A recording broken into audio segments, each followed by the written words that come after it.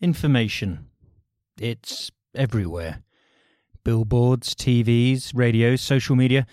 It's in every single one of our pockets, on our phones, competing for our attention.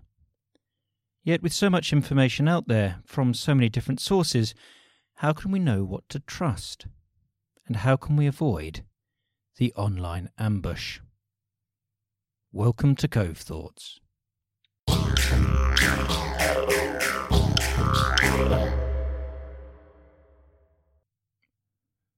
Hi, I'm Greg Colton, and in today's episode of Cove Thoughts, we're going to be talking about how potential adversaries are using the internet to lure you into an online ambush, targeting you through the very information that you provide them. We're going to explore how this is part of a new contest conducted underneath the detection threshold, but always present. A contest not just of information, but to shape your very understanding of knowledge. A contest called cognitive warfare. We're also going to give you some very practical tips to help you avoid these dangers, anti-online ambush drills if you like. But first, a story.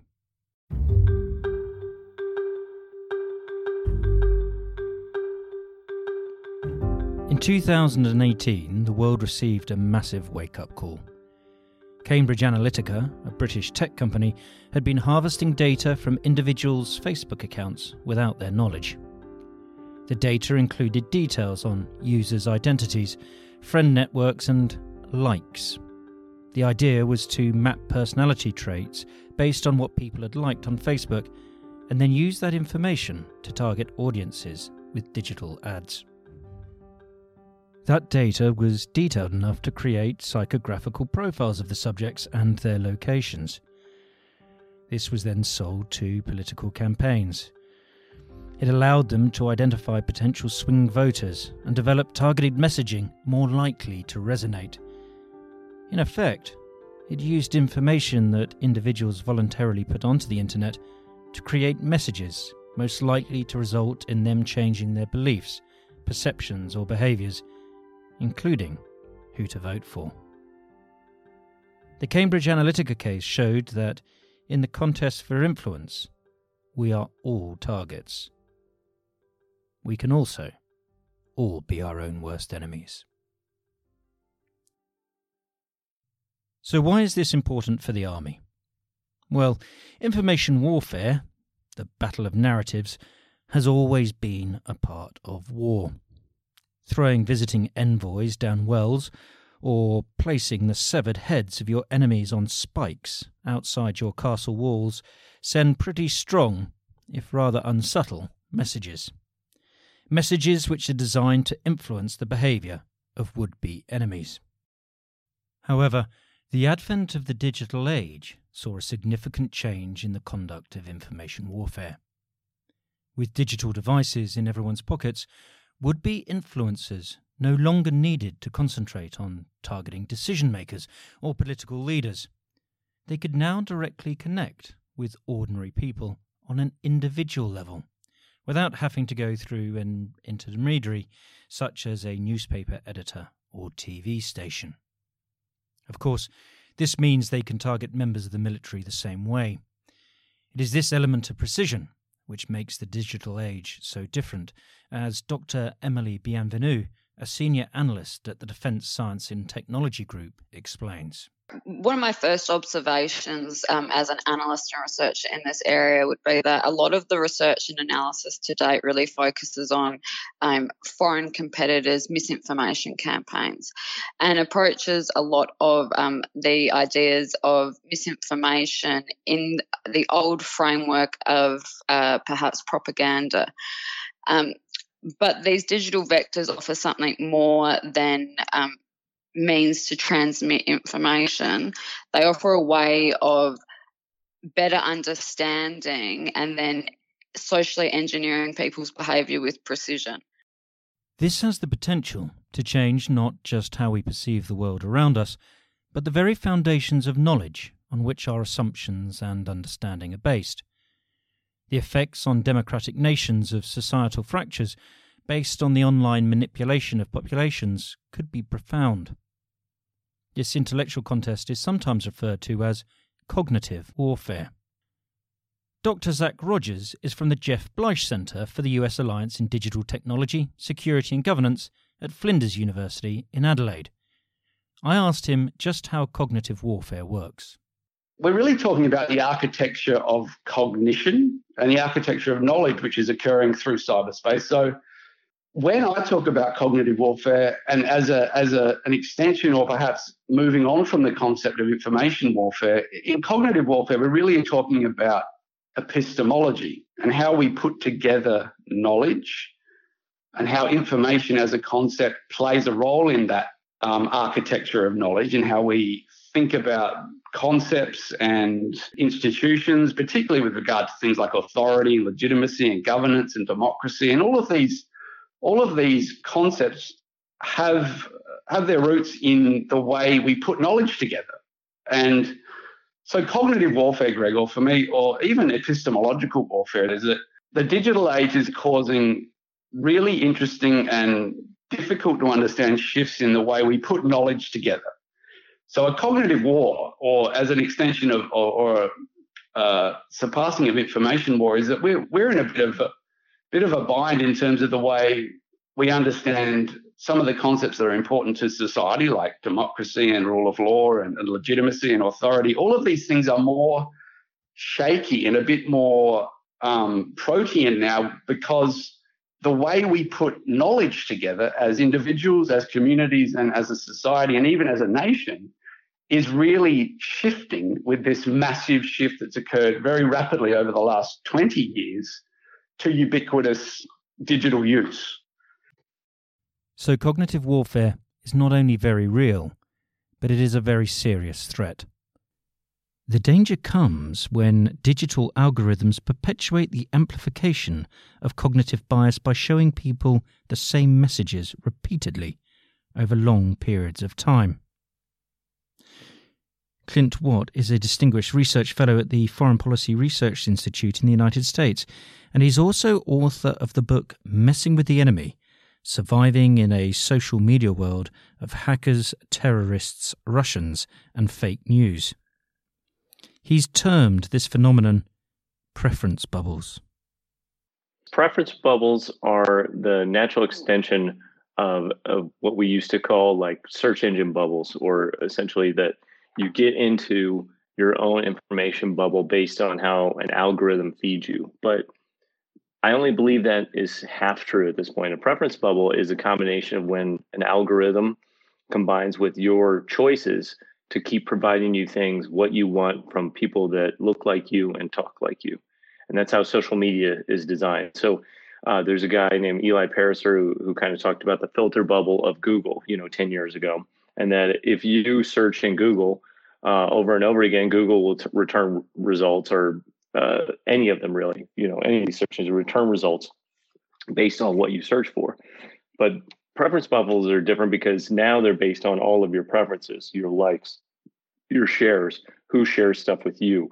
And that goes across Facebook, Twitter, any of the social media platforms. They are designed to keep giving you more content that you like. And once you get into that bubble, there's like serious digital tribalism that sits in. And I think that's the three things I talk about in the book are: one, you get clickbait populism, where people try to win the crowd by saying things they think the crowd will like. And this actually changes and distorts the way people start communicating, because they want more likes and shares and retweets. And so they start gaming what the system will give of more likes, shares, and retweets, and then not saying other things. And it provides power to those that can accrue the most likes and shares. I think the second part is the social media nationalism, that digital tribalism.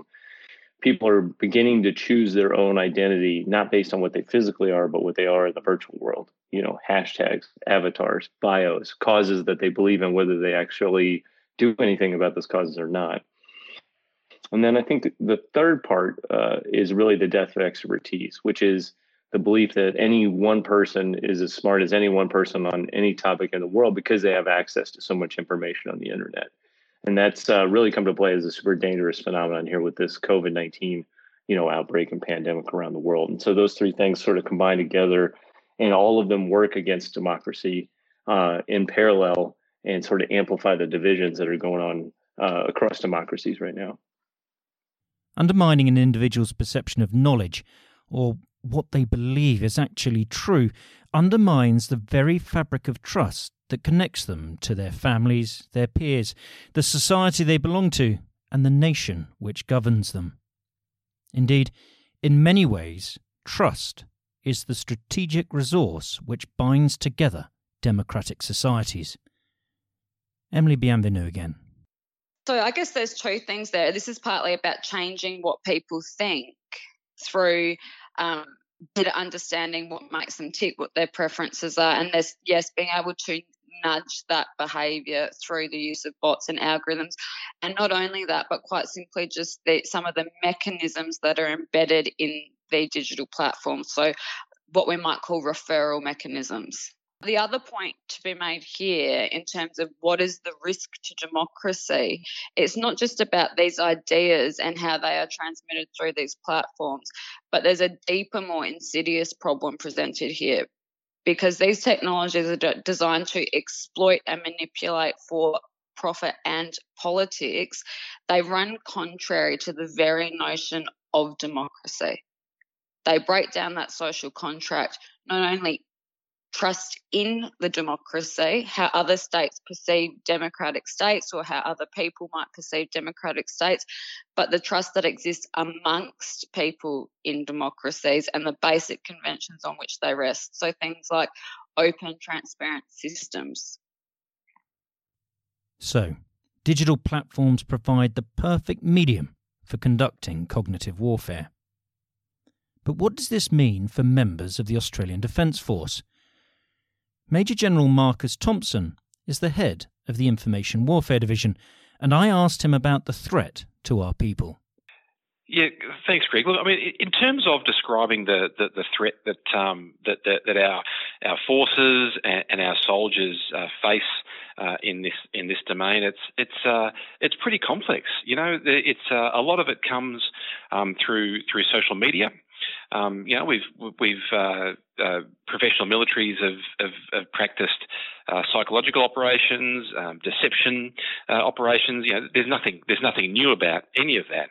Of course, what we're seeing these days is those activities being conducted in this relatively new media of cyberspace, and that provides the threat with an opportunity of speed and scale, and that's the nature of the new operating environment. And I would say up front that it's as relevant in a home location as it is in a deployed location, whereas some of these techniques, you know, were really only relevant in a deployed location, you know, some years ago, but nowadays, you know, predominantly because of the growth of technology, our use of the internet and social media means that these threats are manifesting in home location. It's clear then that there's a threat, and it's constant. It's not linked to a deployment or to one malign actor. Instead, it's always present and from numerous sources. A myriad of online ambushes waiting for you to blunder into their cognitive engagement areas. So how do we counter this threat? Well, there are two key aspects. Let's term the first one proactive protection.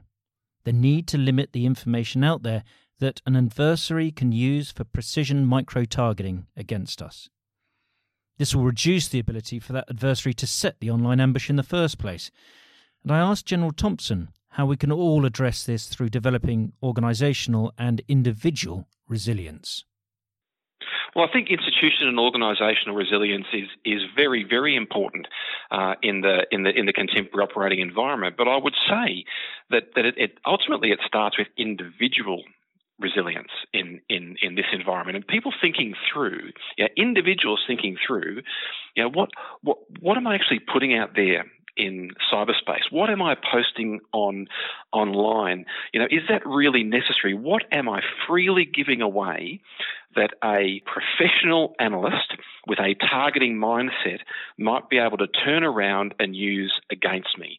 And when I say professional analyst with a targeting mindset, now, that could be a foreign intelligence service. It could be a criminal element. Anyone or anything that might wish ill against us. And there are some technical pieces to this too, Greg. And I would say that some good digital hygiene will help build that basis for individual and collective resilience. I mean, I mentioned earlier. I mean, what are you posting on and sharing online? How do you keep yourself, your mates, and your family safe in cyberspace? So that you're not giving the threat a free kick.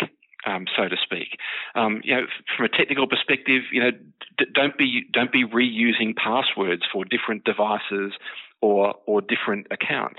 Make sure your social media accounts are set to private, not public.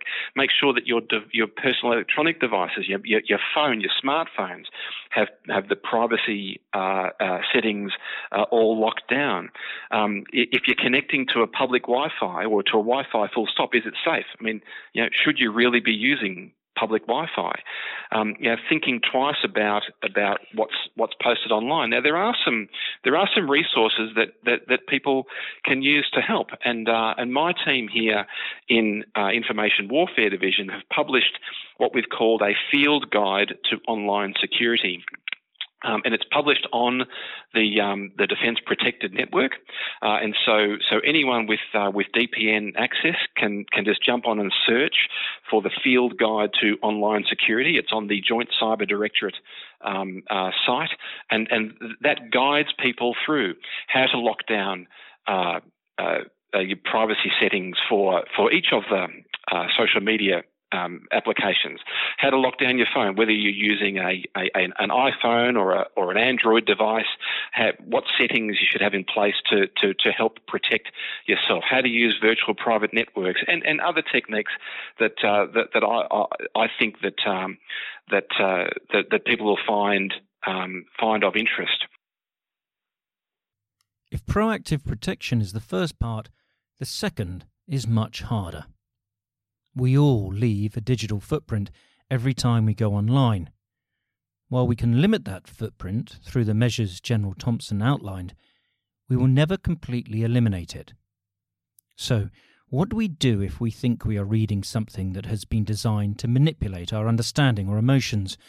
What do we do if we find ourselves in the online ambush cognitive engagement area? Well, we need to think critically rather than emotionally, so let's call our immediate action drill reactive reflection. Pausing to critically reflect will give us space to assess whether we are actually being targeted. Siobhan Heanue has been an ABC journalist for over 15 years, including as a foreign correspondent in New Delhi and reporting on the build-up to the liberation of Mosul from ISIS in Iraq. She says the first two things we should examine are the source of the information and what it's trying to achieve. Well, when journalists publish information, the golden rule of thumb, which has never changed, is that you want to establish a reliable source and you want to corroborate either their information or more commonly now the imagery and the video perhaps that they provide.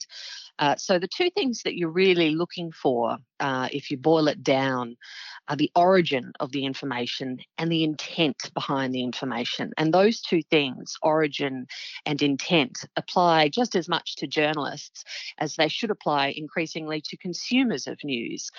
When you're reading a blog or an article online, you want to think about the origin in terms of the platform that you read it on. Was it a reputable news site? Was it the BBC or the New York Times, or was it a blog you've never heard of?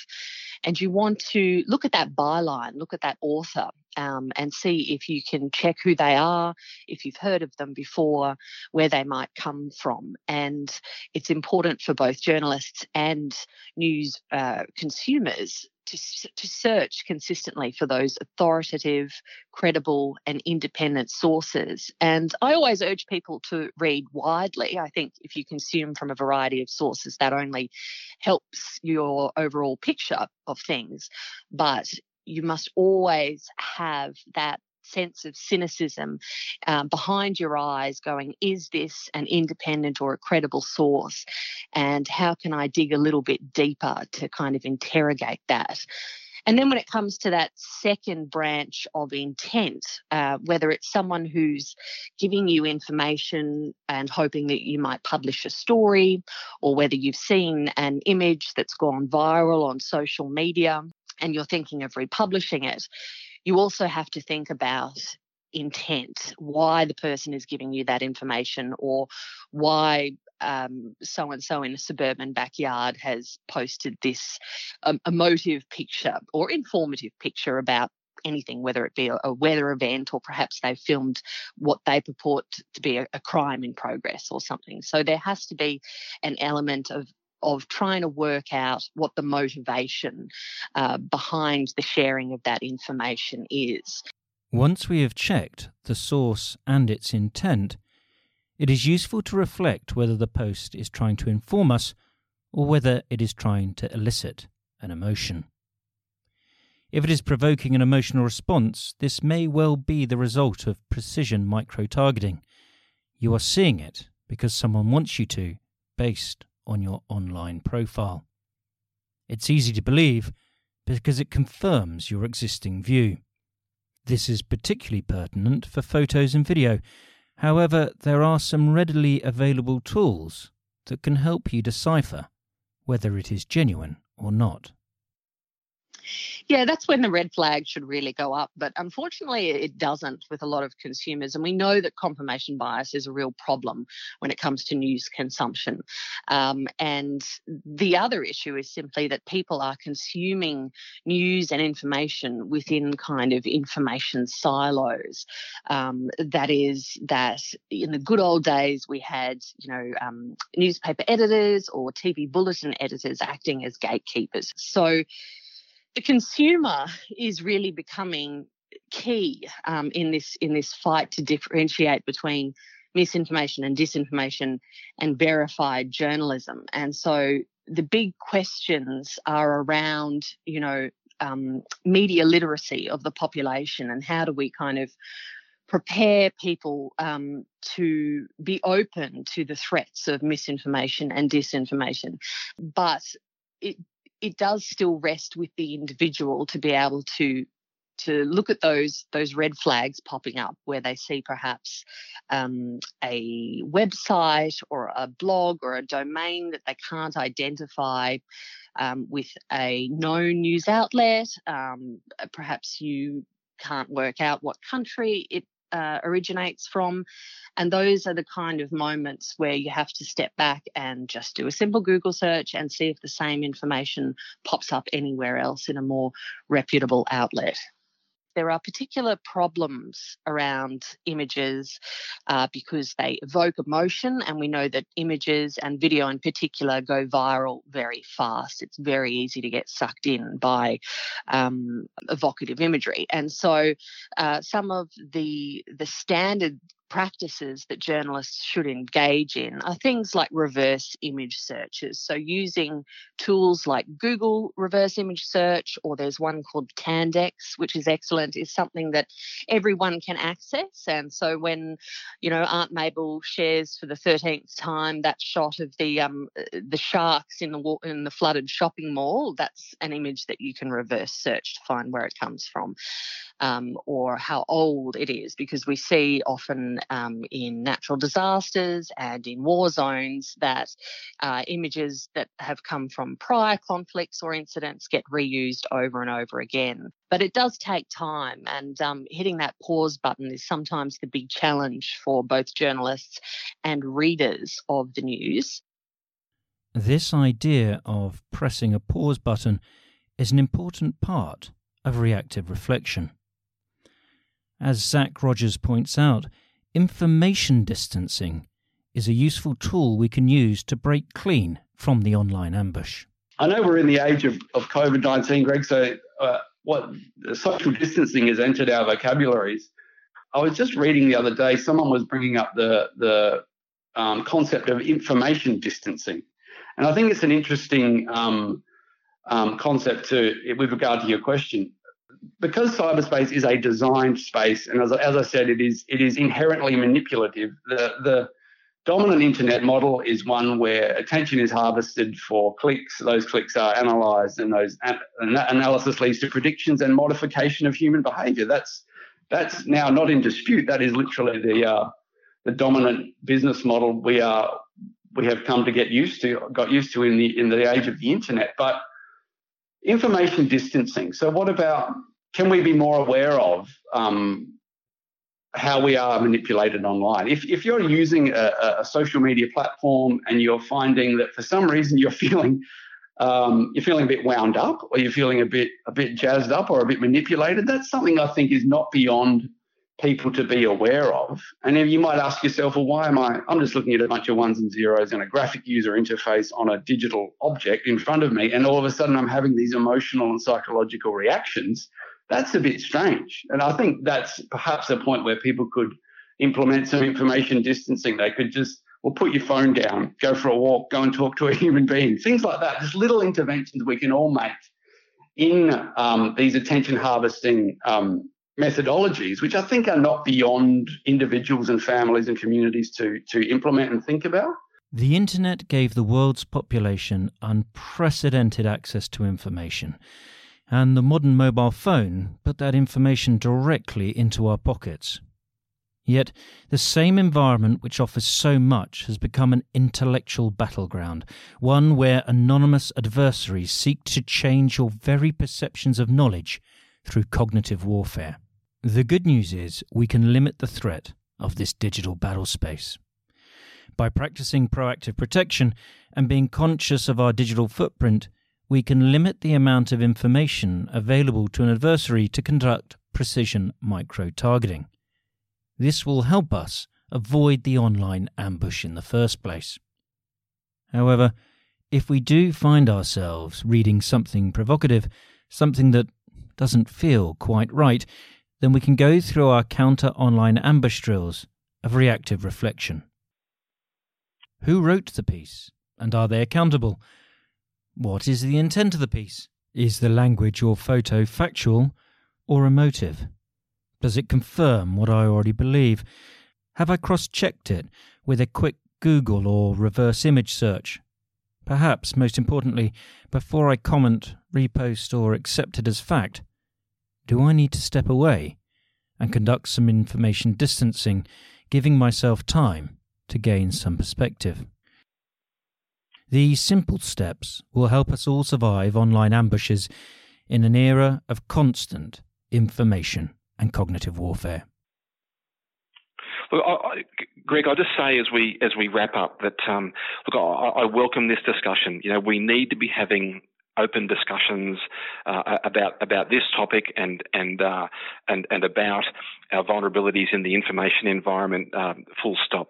I think we all need to be working together, individually and collectively, to build resilience against threats in this space. I'm talking about threats against a unit, threats against the army, indeed threats against the nation, threats against ourselves, threats against our family, threats against our friends. This resilience is truly a team sport, and we all need to be on it. I think I just conclude by saying I think this is, we really need to be thinking of our individual responsibilities in that context, and I would just say that to paraphrase a famous quote, that individuals might not be interested in information warfare, but information warfare is certainly interested in you. Cove Thoughts is produced by the team at The Cove, part of the Australian Army's Professional Military Education Network. For more information, visit www.cove.army.gov.au. The views expressed in this podcast are those of the contributors and do not necessarily reflect the position of the Australian Army, the Department of Defence, or the Australian Government.